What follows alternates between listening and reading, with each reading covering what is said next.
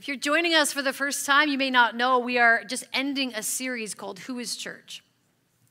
And you might think, where's the sermon on the cornerstone? I know, right? We were just in the series, and we decided on the pavilion dedication later. But don't worry, because it's going to make, I promise it's going to make sense. We are going to talk this morning, the last message in this series, and the last message in this series is about who is the pastor. I know this is going to get weird because I'm talking about it myself, but you're going to be with me. And one of the great things, and we're going to land here. I'm just going to tell you where we're landing, so you don't think that I've forgotten that we have a party later. We're landing in the place of this place. One of all of the things that we need to learn from Scripture today, and we're hopefully going to be pointing out and going to go into our hearts as we pray that it will. One of the greatest privileges of being your pastor is to have days like this with you. And so it's my joy to be able to talk about the responsibilities of pastoral leadership today, and then also be able to express one of the greatest joys that I have, which is to be able to celebrate something monumental in the church family. And so I get to do all of that, and let's get into it. Let's do it together.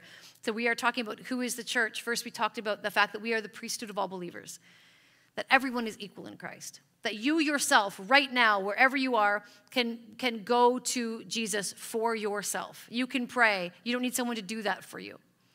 Scripture is very, very clear about that. We talked after that about what it means to belong to the local church, to be a member, to say, yes, I'm all in, and to commit to one another. Then we talked about who are the leaders in the local church, the deacons specifically, those who we appoint into positions of serving leadership over us. And today, I want to take you to Ephesians chapter 4, if you turn there with me. If you are with us on your device here in person, or of course off campus, you can go to the YouVersion Bible app, go to More and then Events, and then this search for us, and you'll find that this is already loaded there for you. All of the scriptures for today, they'll be on the screen. There's Bibles there's just so many ways to find the word. You're welcome, okay?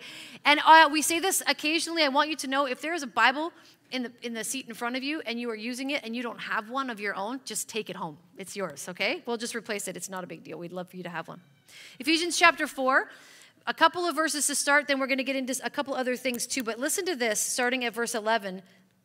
Paul writing to the church in Ephesus, and he says this, "So Christ himself gave the apostles, the prophets, the evangelists, the pastors, and teachers to equip his people for works of service, so that the body of Christ may be built up until we all reach unity in the faith and in the knowledge of the Son of God, and become mature, attaining to the whole measure of the fullness of Christ." So listen, not to be disrespectful at all, but have you ever wondered if Jesus might have found a better way than this? I mentioned last week that we continue to see church leaders fall. People's secret lives who have a very public ministry being revealed on that public stage. And these kinds of things can make you really cynical. Wasn't there a better way than trusting leadership of this very important thing, the body of Christ, the local church, to people that were less fallible than us? But the scripture here clearly says that Christ himself has given the church these leaders. Jesus did this, the perfect one. And so we know for sure that there is a calling on some people to give leadership to the church, knowing that the church itself does not belong to them. And these leaders are found in the church today, just in case you're wondering if this is a new concept for you. Maybe this isn't a perfect comparison to what Paul was saying in Ephesians, but it's probably pretty close. When we see apostles, we read the word apostles, we see that in the modern church in those who plant churches, those who start new works. A lot of times the missionaries can be considered apostles, those who are going to new places and starting new works. We see prophets in the church, those who faithfully exercise the gift of prophecy, as we read about it in Scripture. We have evangelists, those who have a special gifting to share the good news with people. There are those in our church who do have this gifting, for sure, and we need to be recognizing that as well. And then, of course, the pastors who are named here, those who teach and oversee a local congregation. And for our purposes today, we're going to use pastor and teacher as one office or role, because it's debated, but it's often thought that Paul meant that to be one person. It's a very common way to translate it, the pastor teacher. Because the pastor is the one who is most known to us, right, in that role. We know those other roles exist in the church, but the pastor is the most known to us because they're the one who is with us day in and day out. And this role of the pastor is described a couple of ways in the New Testament. So when you're reading through your Bible, you'll know to recognize it. In Acts 20 and Titus chapter 1, we hear the word elder.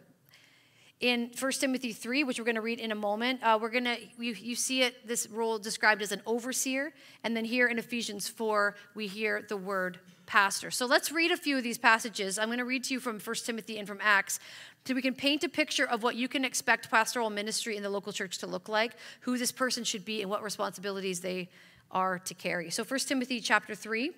We were here last week talking about the qualifications for deacons, so we started at verse 8. We're going to read the front half of that passage now that leads into it. It says this, 1 Timothy 3. Here is a trustworthy saying. Whoever aspires to be an overseer desires a noble task. Now the overseer is to be above reproach, faithful to his wife, temperate, self-controlled, respectable, hospitable, able to teach, not given to drunkenness, not violent but gentle, not quarrelsome, not a lover of money. He must manage his own family well and see that his children obey him, and he must do so in a manner worthy of full respect. If anyone does not know how to manage his own family, how can he take care of God's church? He must not be a recent convert, or he may become conceited and fall under the same judgment as the devil. He must also have a good reputation with outsiders, so that he will not fall into disgrace and into the devil's trap. There's a similar list of qualifications. So this is the Apostle Paul writing to the young pastor Timothy and giving him instruction as he leads the church. And there's a very similar list in Titus chapter 1 as well. So he says this Paul says this to another young pastor in Titus chapter 1. So let's flip to Acts chapter 20. We're going to read a few verses here to give ourselves just a little bit of a broader picture of this ministry. So Acts chapter 20, verses 28 to 31 says this. So Paul here has now, he is on his way to Jerusalem. And he stops in the port of Ephesus, and he's talking now. The elders of the church in Ephesus have met. So what we understand to be like the house pastors or something like that have met with him. The leaders of the church in Ephesus have met with him, and he's giving them some instructions because he knows he'll never see them again. It's actually quite an emotional scene. And he says this to them in Acts 20, starting in verse 28. He says, "Keep watch over yourselves and all the flock of which the Holy Spirit has made you overseers. Be shepherds of the church of God, which he bought with his own blood. I know that after I leave, savage wolves will come in among you and will not spare the flock. Even from your own number, men will arise and distort the truth in order to draw away disciples after them. So be on your guard."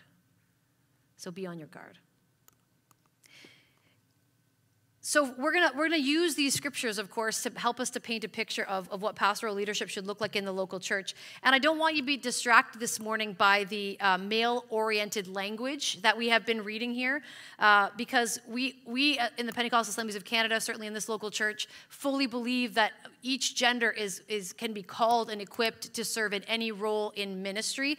But of course, in this time, there's male-oriented language because it's likely assumes that the common circumstance for overseers, for elders, for pastors was that they were the Jewish elders who were then taking leadership of the churches, and the possibility of a female elder in the Jewish community was like a non-starter. Very, very slim at the time. And so having the male-oriented language is what was the most natural way to say this, because it was almost certainly a group of men he was talking to. And we actually do a little bit of the same thing today, even as we change gender norms in some things.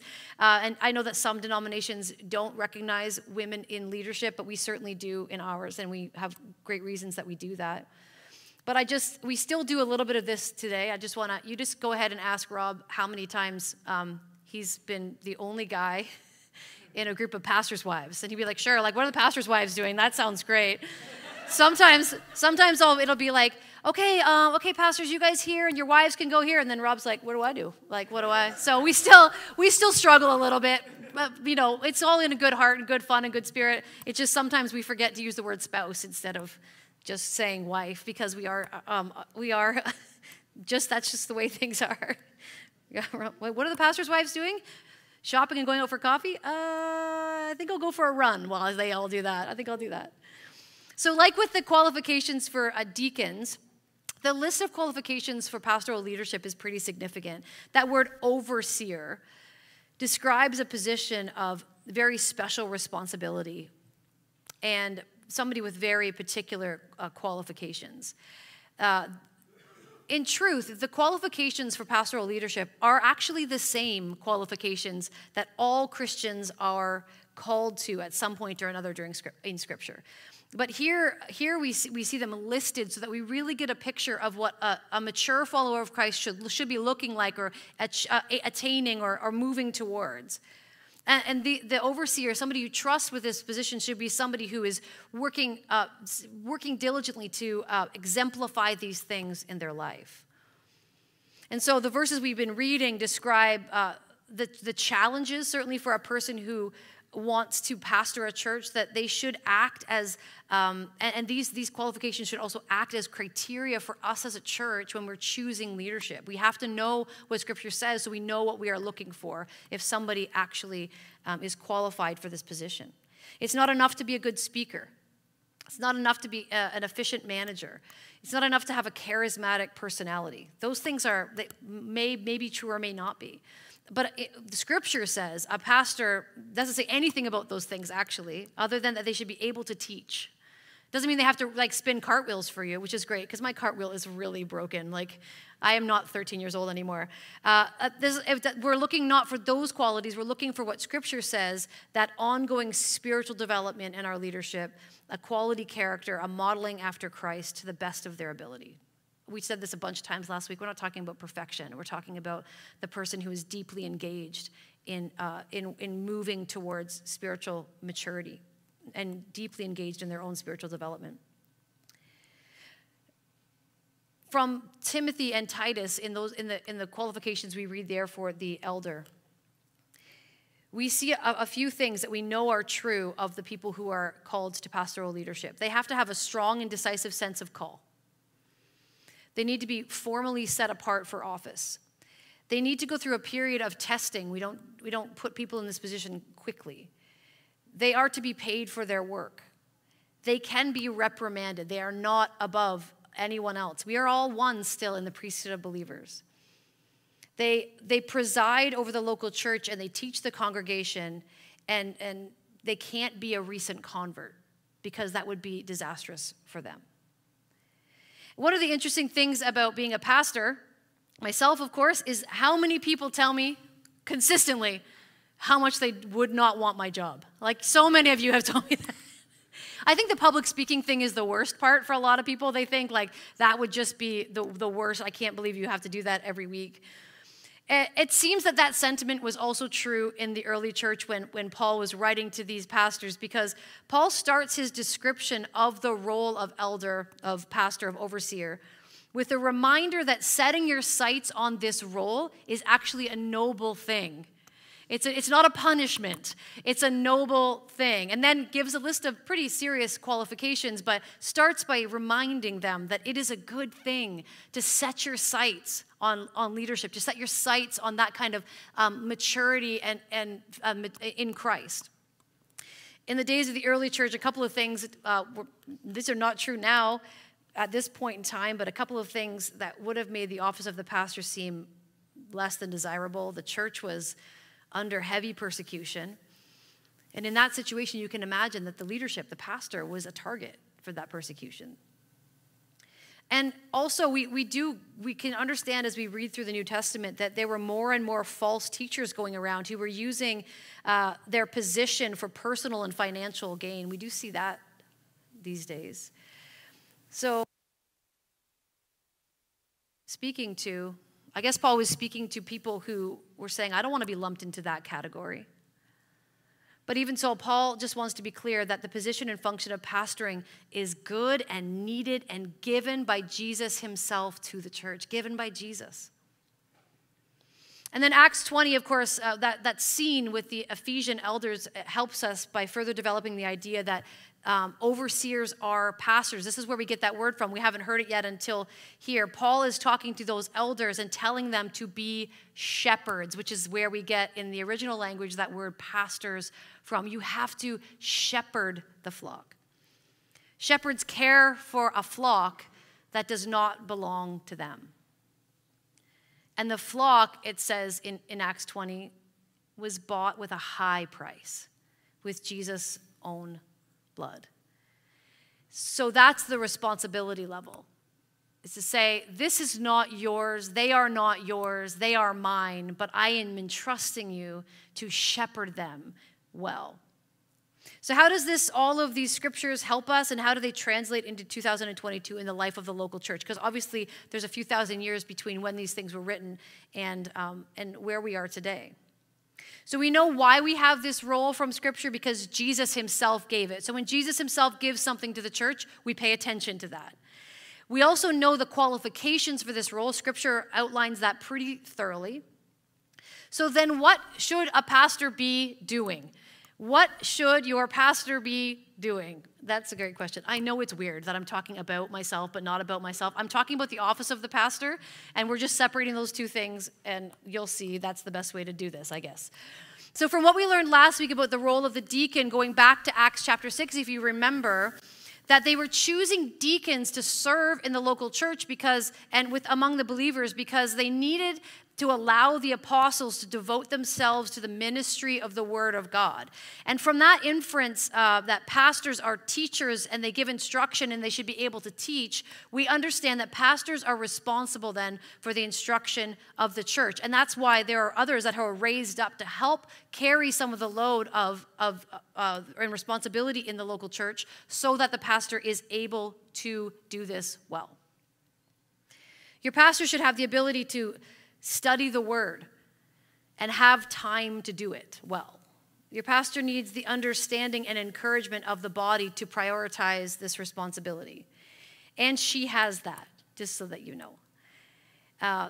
This was a learned behavior for me, to be able to prioritize studying in the word. This did not come naturally to me, but it was one of the best gifts that my predecessor gave to me. My predecessor in this role was my dad. So I had the privilege of watching him in pastoral ministry my whole life. And I understood, even as a kid, I understood that my dad was unavailable during the week until 11 o'clock in the morning. That was his devoted study time. And so I knew, but I also, by the way, knew that if I needed to call my dad, I could interrupt him. I don't think I ever did. Maybe not like one time, but I knew that I could, and that was enough. Only a very few people could interrupt that study time. It was so protected. All the staff knew. That door did not open, and when it opened, it was like, okay, I'm available, but that was such a protected space. And I'm going to be totally honest with you. My predecessor is here staring at me in this room right now, but I will say it honestly anyway, as I've said it to him before. It seemed a little stiff to me for the first 15 years. I'm like, for the first 15 years of my own personal ministry, some of it here and some of it out west, it seemed a little bit like, that feels a little bit black and white. I respected it, right? As you do. But I then worked with him and under him for 8 years. And I knew, of course, to respect the closed door. I had grown up in that system. And I found something out when I worked with somebody who had such a specific time block like that. Turns out that 99.78% of everything can wait until after 11. Everything can wait. Honestly, that's what I learned, is that you feel the tyranny of the urgent, and it's actually not necessary at all. And now that I preach 40 plus times every year, my door does not open until 11. And I completely understand it now. That protected study time is life to me. And I do have the ability here to build my time like that. What's funny I literally wrote this sentence, no joke, and my FaceTime on my computer went off, and my daughter was calling me, and I was like, well, I just wrote it, so I have to answer it, because my own kid is the only one who can interrupt this time. So I answered the call. I don't even know if she knows that she did that. And the truth of the matter is this: if your pastor is too busy to protect us time to be studying the word well, your pastor is too busy, period.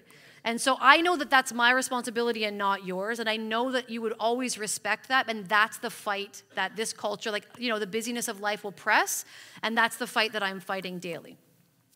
And part of teaching the church is also developing others to teach. I know that you enjoy hearing the other staff members, and you've heard how they've grown over the years. For me too, I've been here 13 years, friends. What I preached like in year 1, I hope is not the same as what I do now. And so the development of teachers in our congregation is also part of my responsibility, and I love doing that. Part of teaching is spending time in planning for 6 and 12 months ahead, giving direction to what will be taught and when. Tomorrow I have a day like that. I try to do it quarterly, where I have an entire day that has nothing else planned except for to hear from God for the next season. I'm feeling that now, like that should be 3 days, a week every quarter. Like that's never long enough, like that's how it goes. And part of teaching, of course, is also outside of Sundays. It's not just preaching, but preparing for studies, for CP groups, for different other things we're doing, reviewing small group material as people are doing that kind of thing, making sure that what we teach here in general in the church is scriptural and is equipping the church for the work of the ministries, writing devotionals and so on. So that's part of your pastor's responsibility. Pastors are also responsible for the protection of the church. This is what Paul is saying to the elders in Ephesus. This is what shepherding means. Sure, we want to take the flock needs to find food and water. The flock needs to be fed. We've heard probably, if you've been around the church for long enough, you've probably heard this metaphor. But even more, you'll hear Paul lean into this talking of they also need protection. There needs to be someone in the church who guards against the schemes of the enemy and stands watch. And this is the heaviest responsibility for your pastor. But to be a spiritual covering for you and your family. This was the most shocking thing about taking this position 5.5 years ago. It was almost like a physical weight. I can't describe it. If you're new to church, you're like, well, she's weird now. Oh, that's fine. I'm just telling you what it felt like. It was like there was a moment where I felt that for you. And I think that's exactly what Paul meant. That's how it's supposed to be.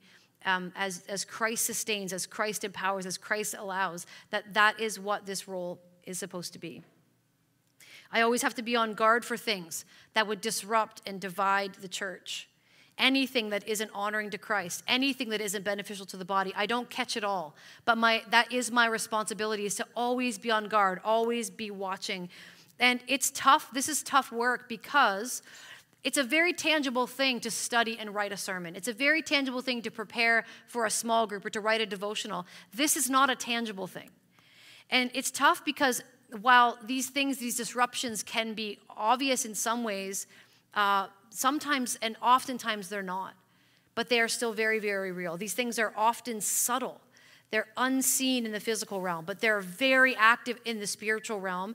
And I'll tell you, sometimes that looks like me saying, I'm sorry, no, we can't. Sometimes I have to say, I hear your heart, but I've got to just say not yet, not in this season. And I know that that's hard sometimes. And I'm probably not always been right in my discernment, but I certainly hope you hear my heart that that's part of how I'm understanding my responsibility, to be able to make sure that we're focusing on the right things, not allowing distractions, not allowing too much. Anything like that for the long-term good of the church. So that's another responsibility of your pastor. And also pastors are responsible for the equipping of the church. That's exactly what it said in Ephesians 4. The role of the pastor is given to the church, along with those other roles that I mentioned earlier, to equip the saints for the work of the ministry. I have to make sure that what we are doing as a church is equipping you, is building you up, is unifying us, and maturing us in Christ. So how do you define those things? There's no checklist for that. And that's why we need the Holy Spirit so much. The discernment to see that in real time, this is part of the responsibility. I'll tell you, it is not an easy task. I know you know this from your own life. It is not an easy task to do the best things and discern them from a whole bunch of really good things that we could be doing. But the discernment to know what is best and what is possible and what God is actually calling us to, and not just something we could do or we feel like we should do, that's the work. If you know me, you already know this, but if I get frustrated when I can't do everything that I'd like to do. And I realize I need a reality check. We all need a reality check sometimes to remind me of my limitations and weaknesses and the fact that no church can do everything. And I need to always come back to that. I need to remember that I am uniquely gifted and shaped by God. You are uniquely gifted and shaped by God. He has something specific for us to do. He has a way for us to walk. He has good works prepared in advance for us to do.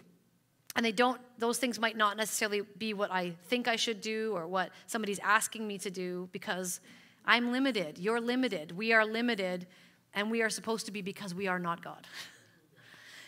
And so, what I am always looking for my own life and leadership and for you and for this church is for peace. And the security that we can find in knowing that we are in step with the Spirit and with his agenda. And I will tell you, friends, there is a peace in that. And that's what I am fighting for my own life and for us as a church at all times. So there are a lot of challenges. There is a weight to the responsibility of pastoral leadership. And those are the things that I've understood from Scripture pastors are responsible for. They're responsible for the instruction of the church, for the protection of the church, and for the equipping of the church. But there is a deep, deep joy to this work too. There is a deep joy. Jesus is totally unlimited in every way. Jesus keeps building his church. By the way, this is a side note, but I got to tell you that this is my new thing. You'll probably, if you're spending any time with me and you're in any leadership capacity with me at this church, you'll hear me say this a lot. When I get, I'm like, I don't know how to build a pavilion. Oh, it's okay, Lord. It's your church. It's totally your responsibility. This is not my church. I'm just serving here, being equipped by you. Jesus is unlimited in every way. I am not. But he keeps building his church, and he invites us into the process. And so that's the perspective that we hold on to. And when I do that, I can see so much deep, deep joy in this work. I get to be in the front row to see everything. I get to be there for your weddings and your baby dedications and your baptisms. Oh, I love all of those things. Well, weddings are kind of a little stressful and a lot of work. But other than that, like we celebrate with you anyway. But dedicating children to the Lord, baptizing people who have made a decision, like the stories I get to hear. You guys get little snippets, but I get to hear all of it. And I'm so blessed by it. I get to be there for your funerals, your heartbreaks. And I will tell you, church, that is a privilege for me. I hate that happens, and we're in a broken world, and we will all be in places of grief and mourning at some point or another, some of us more than others, it seems. But the ability and privilege of being able to walk with someone and help them to plan a funeral when they're beside themselves with grief, it's a real huge privilege. I wouldn't put it in the joy category, but man, do I feel honored to be a part of your lives in that way. I get to be among the first to hear your story of breakthrough and transformation. When something good is happening, I almost always get to hear about it, I'm one of the first to hear about it. So many times, there's so many situations that are confidential and can't be shared publicly. But I get the chance to hear them because I'm a person who could be trusted in that confidence, or I have heard about it in some way in confidence. And I get to hear those stories of breakthrough, of transformation, of miracles happening, of people's lives being changed. It's so amazing. I get to hear what the Holy Spirit is speaking to you about. I get to hear, and then I was just reading in my Bible, and then this happened. Or did you know that like this, like when Jesus and the thing, and I'm like, yeah, I know, I'm so glad, yes! Like that's the joy of the work. You know, I probably actually respond like that too. It's like, I don't even apologize. My goal is to be in step with the Spirit. My goal is that, and I know that if I can do that, everything else will take care of itself. Jesus never gave me or you or any of us, this local church, more than we could do. Here's 100 things, and I'm only going to resource you for 50. That's not what he does. He gives us vision. He gives us direction. He says, choose the best things, stay in step with me, and we will do things in the kingdom. My church will be built. Just stay in step with me. That's the goal. I truly believe that. And so I am constantly asking, What is the Spirit saying to the church? This is my focus. And when my own focus drifts, because it does, I'm human, that's the thing I fight hardest to come back to. If everything else gets busy or distracting or whatever, we got to always come back to what is the Spirit saying to the church? Not what does Tracy want to do in this church? Not what is my opinion of things, but what does the Spirit say, and discern those things. I will always fight for that. That's my promise to you. I will fight for that for me. I will fight for that for you. And that's how I see pastoral ministry in scriptures. So I hope that's helpful to you. I hope you found this series helpful. And if you were new with us and you didn't hear the rest of it, I would really encourage you to walk through this series. It's been obviously scripturally based, but practical in the life of the church. How does this work? Why do we do this? Why do we gather? What does it mean? And I want you to, first of all, go right back to the priesthood of all believers, that you and I are in Christ, equal under the cross, and that he is calling each of us to something. He's called all of us to salvation, and he's calling us to join together, to be the church together, and to understand how these things work, to make sure we are biblical in our approach to church life, and go from there. The bottom line is, we all, as the priesthood, members, deacons, pastors, all of us, any role that we play, the bottom line is this: we have to love the church. We have to love his church. Oh, she's imperfect, but she is redeemed. She was bought with the highest price, and she is worthy of our protection and our care and our investment. So I want you to hear me say that, and this is why I wanted to talk to you about this all month as we start this new season in September here. And so today, my heart is very full because I get the opportunity to preside over a moment in our church life that marks a new season of ministry potential. My heart is really full because as I put thoughts together, this took me a long time, put thoughts together. It's not complicated, but it was just deep. There's been a lot of years, a lot of history, a lot of work. My heart is full because when I was putting this together, I was overwhelmed with everything that it took to get us here. And what that really boiled down to was a bunch of people, the local church, who sacrificially gave and selflessly served and prayerfully dreamed about what is next and what is now and what is next for this expression of the Church of Christ here in Kitchener. And it was pretty overwhelming to try to put it all into words. I'm sure I won't do it. I'll be like at home today thinking, oh, I should have said this, I should have said that. You'll understand where I just want you to hear my heart. There is so much to be grateful for. And so as your pastor, I'm very grateful to be able to take the time here at the end of the service and dedicate the Freedom Pavilion to the mission and vision of this local church. And like I said about pastoral ministry, as much as there is a lot of responsibility, as much as it's a serious calling, this is one of the things that's like a job perk. I do have to still speak publicly. You guys are still probably glad you don't have to put the words together and be on the microphone. But it is such a privilege for me to be in a position like this, to have been able to witness the journey that we have taken to today. But friends, we are not stopping today. We didn't build a pavilion to that was hard, let's be done. Well, we did this because we understand that Jesus is leading us on. So let me say this. On March the 6th, 2017, Julie Schroth sent me an email with this attached. Let's see it, Vaughn. I guess you can see it and I can't on my screen. And it said, at the last board meeting, Julie was on the board. She's on the board now as well, but she was as well at that time.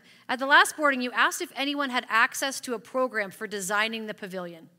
My brother has one he used for doing his house and shop blueprints, and this is what he sketched up for me. I like to dream about this stuff. This was the very, very first concept for the Freedom Pavilion from March the 6th, 2017. and 17. What I thought was remarkable about this is that in concept, it's very close to what we built, right? The vision was there, and then the details were, it's a little bigger than that. But the details, but the vision was there. The conversation that we were having at that board meeting had come out of a bigger project that we called Welcome to Our House. If you were around for that, Vaughn, show us this next slide, please. We had an entire list of things that needed to be done to make this a welcoming environment. Our buildings were aging, and our property, there's just things that need to be done. So we started to create a prioritized list and phased list and got quotes and all of the things. And we presented the needs of our buildings and our property to you as a congregation in June of 2013. That was June of 2013, 9 years ago. We committed to 3 phases of renovating and updating. And in those phases, deep into the phases actually, we wanted to fix the gray shed. We were going to reclad it, maybe. That was kind of the idea. Because it was, if you ever saw the gray shed, I know there's some new people here, it was not pretty. Like, it was not pretty. Functional, stored a lot of stuff, was a great habitat for the wildlife around us at the end of its life. Not our favorite part. It's obviously something had to be done with it, so we knew that had to be done. We also, Arlene Wells, who was on staff at the time, was like, you know what we need to facilitate some of our programs is a pavilion space. We have very little shade. Wouldn't that be a blessing for like our soccer league and different things that we're running? So as these things came together, we started to say, what if they were the same project? Instead of 2 separate projects, build a pavilion and fix the shed, what if they were one project? And so these conversations have literally lasted for all of these, like I guess almost a decade. So it's pretty incredible to see where we are now. So once we got through some of the bigger projects, we have done a lot of projects. If you are new with us, you don't know, like, I know that seems like a long time, just little by little by little, this small local church has been proved mighty in doing these things well and just working through them consistently.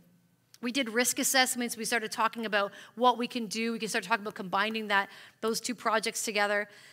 It took us 5.5 years to be here today. It took, I don't even know if I could count the number of emails that have gone back and forth, how many meetings there were over all of that time, how many minutes of hours of phone calls. I don't know, Brian, how many hours? Don't even look back at your phone record. I don't think that's probably good.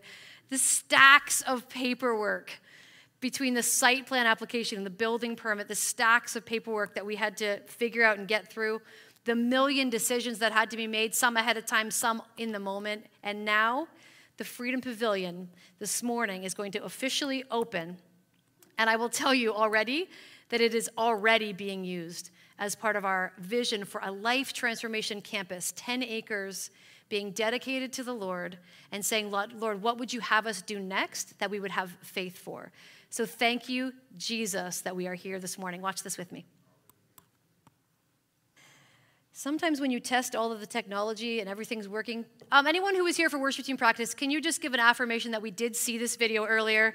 It was actually running. It was quite loud and beautiful.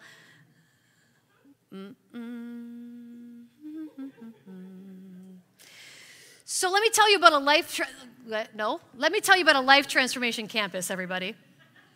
This is another reason why you'd never want to be a pastor, right? I was like, I don't want to fill that time. That's horrifying. I will tell you this, that in case that's a new concept to you, we really do believe that in the process of rezoning, we rezoned our property, 5 or 6 years ago. It was a huge process. And while we were sitting with the planner from GSP, who's our planning firm who helps us with these things, they had never seen the property before. First initial meeting, sat there with Pastor Dell and I. We met with them and said, we need to rezone, and we don't know what to do, and we need your help. And they said, okay, let's see. Let's look at the property. Let's look and see what's coming around you in the development. And they had all the plans for all of these developments around us. And they looked at a map of Freedom, and you see this 10-acre square in the middle of all of this building. And the senior planner looked at that, and not a believer that I know of, he may be, but that wasn't the context of the conversation, and he said, you guys are like an oasis in the middle of this neighborhood. And Pastor Dell and I looked at each other and went, well, that'll preach. Like that. We might be able to use that in the future. And so if you've been in, you've probably heard me say it before, maybe from the platform, but we certainly in our leadership and our meetings, we talk about it like that. That if you can see, we have neighbors next door already, and we are going to be entirely surrounded by new community. And we are one of the only churches that is south of Fisher Holman on this side of things that we see in the plans. And we're like, Lord, you have placed us here for such a time as this. You ask, we did a great dedication, like a service last year about the history of our church and how when they built this building and they bought this property, it was in the middle of where, Brian? Nowhere, right? It was in the middle of, so those of you who were here back then, it was in the middle of nowhere, but those who had faith to see what was coming. And now we have those looking at our property saying, look at you guys strategically placed like an oasis in the middle of your neighborhood. And we do believe that about the Spirit of God. We do believe that people need to know him and that he will change lives. And so we just keep saying, Lord, how is it that we can leverage this 10 acres for your kingdom? This was the next thing. This was the next thing. So what we're celebrating today is that. I don't know how many more things I can say about that, you guys, but I am so excited to see it if you guys are. Are we good? Yeah, let's watch. Yeah.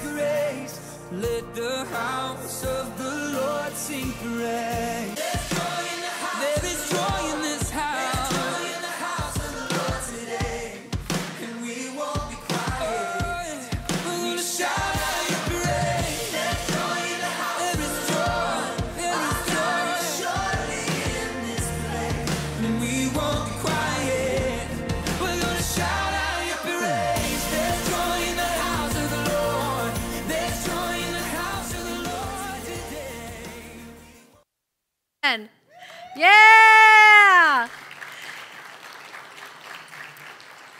I don't know if I'm tired or what. I edited that video myself. Didn't feel a thing. I feel a little choked up now when I see it all come together with you guys. This was not actually possible without an amazing team. So give me a moment to recognize some people. Thank you to the original Pavilion Committee.